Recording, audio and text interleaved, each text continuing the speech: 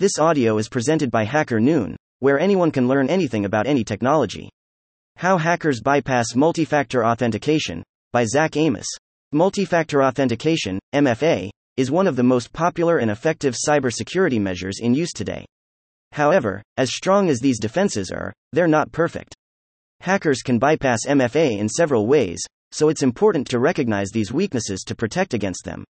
5 ways hackers bypass MFA. Some security experts claim MFA can stop 80% to 90% of cyberattacks, but that may make users feel more secure than they really are. Even if that figure's accurate, 10% leaves much room when considering cybercrime's sheer scale. Here are some ways cybercriminals can get past MFA. 1. Phishing. Unsurprisingly, phishing is one of the most popular ways to get around MFA. As the most successful hacking technique, phishing is a relatively easy and effective way to obtain sensitive information, including authenticators' peopleuse. Cybercriminals can trick users into giving away their verification emails and other credentials in the same way phishing gets them to reveal passwords. In other cases, hackers set up fake websites or proxy servers that look like legitimate login pages. Users unknowingly show cybercriminals all that information when they enter their details, including their MFA codes. 2. MFA fatigue is another common method. These attacks target MFA systems using push notifications. Criminals will try to log in several times in a short period, bombarding the user with messages asking them to verify the login attempt. Eventually, administrators will accidentally hit the authentication button or allow it out of frustration. People make mistakes and get frustrated easily, so if cybercriminals send enough requests in a short enough time frame, they'll likely succeed. This combination of simplicity and effectiveness is why Microsoft saw more than 40,000 MFA fatigue attacks in August 2022. 3. SIM jacking or swapping. Many MFA systems use SMS verification, and hackers can bypass MFA by accessing the user's mobile device. There are 2 main methods for this: SIM jacking and SIM swapping. In SIM jacking, cybercriminals install spyware on a target's phone, often delivering it through a malicious text message. They can then watch the user punch in their MFA details when they log into an account. SIM swapping involves contacting the target's mobile providers to impersonate the user and get them to send them a new SIM card, which the hackers can use to get SMS verification messages. 4. Session hijacking. Session hijacking is a less common but still effective technique. In these attacks, cybercriminals intercept a user's internet activity through a MON in the middle attack.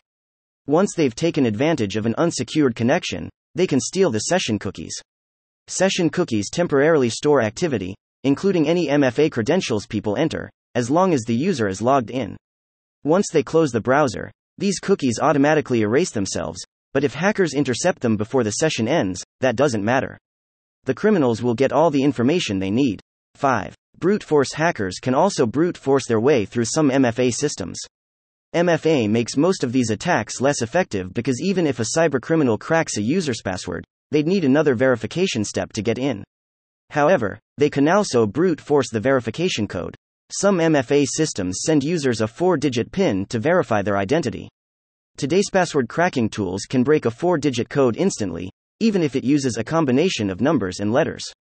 Consequently, if an MFA system relies on one-time passwords, OTPs, especially short ones, it's vulnerable to brute forcing.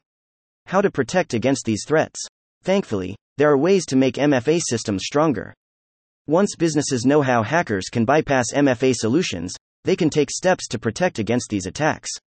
Use the right kind of MFA. One of the most important steps is to use a stronger verification method. SIM-based OTPs and push notifications are vulnerable to SIM jacking and MFA fatigue, so they're not ideal. Biometrics, location-based verification, and techniques that combine several factors are more secure. Hardware-based MFA is one of the most secure options. These use a combination of PINs and a physical device that plugs into a USB port, and users need both the PIN and card to verify their identity. It's doubtful that a hacker could access both, so this strategy is ideal for sensitive applications. Use time-based OTPs. It's also a good idea to put time limits on OTPs. Some MFA systems only accept OTPs within 30 to 90 seconds, and any attempts after that need a new code. Using time restrictions like this leaves hackers with a much smaller window to perform brute force attacks or use information gained through phishing.